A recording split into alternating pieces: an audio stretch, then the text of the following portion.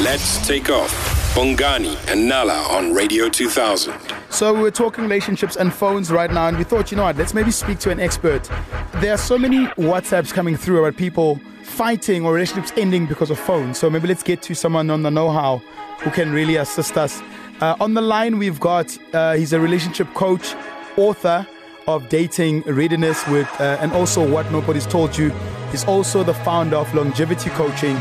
It's Dr. Shan Thumbran, who's basically a relationship coach. Doctor, welcome to the Takeover with Bongani and Nala on Radio 2000. Good morning, guys. I'm so grateful to be with you all. So I think the first question is smartphones. Yes. Right? They cause so many conflicts on relationships. Mm-hmm. How do you think people need to navigate around each other's phones? I think, that's an interesting question. The agreement on what type of relationship in terms of when you're from the beginning is going to be critical. Personally, for me, when you understand what marriage is all about, hiding passwords from each other, to me personally, that's a big no. That defies the very definition of love and trust and oneness. So, I often tell the guys, you have to, in your dating, courting season, before you make those the commitment to get married, define what type of marriage it is that you want. By understanding what marriage actually is. But so you're saying that people shouldn't have passwords, but what about privacy? It's a word that is often thrown around in most relationships where, listen, I love her, I trust her, but I also believe in privacy. There are things that aren't necessarily wrong, but you don't want your partner to know. I don't want to for example, go through my wife's phone. I've never done it. What about privacy? Yeah. I hear what you're saying, but I think when there's issues of trust and potential unfaithfulness, infidelity involved, then, the dynamics change quite a bit.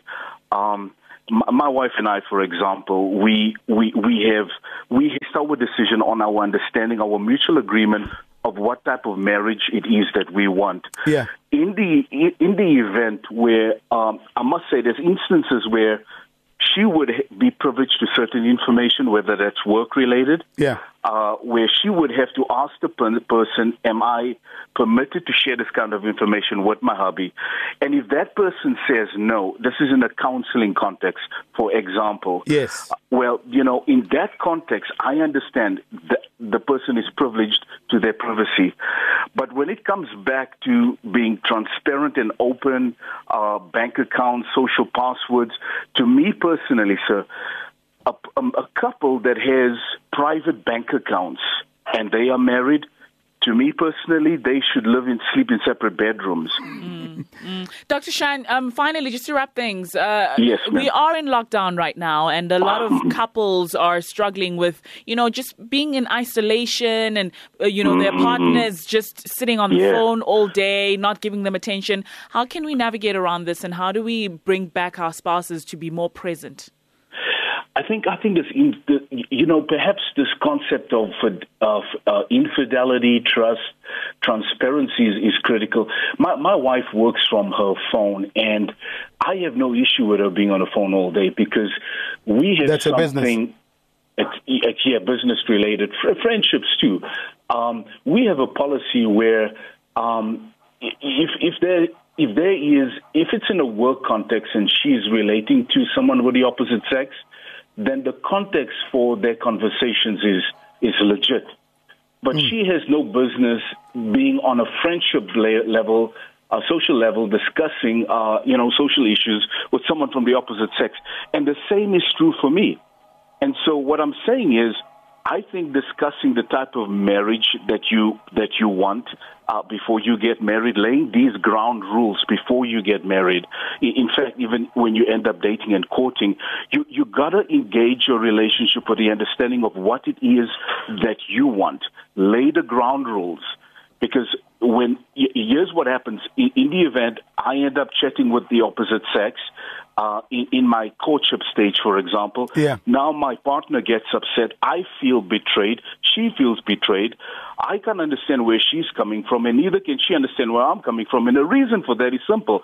Before we took our relationship to such a deep level, we never really laid any important foundations in terms of understanding what type of relationship it is that we want, what's our boundaries, what are we permitted to cross, what are we not permitted to cross. And a big one is friendship with the opposite sex, friendship with past boyfriend and girlfriends. So these little things come into our relationship later, and they really cause a lot of unhappiness and stress. And I'd say it is so because folks haven't taken the time to lay the foundations. Thank you very much, Dr. Shan. Really appreciate your time. That's Dr. Shan Thumbran. He's a relationship coach and author of Dating Readiness, What Nobody's Told You, and the founder of Longevity Coaching. I think you can still hit us up on social media at Radio 2000 ZA, # The Takeoff, and what your sentiments and feelings are around, partners. Transparency, guys. Yeah, man. I think that's really the word that all of us need to... Don't go through the phone. The Takeoff, weekdays 6 to 9 a.m. with Bongani and Nala. Let's take off.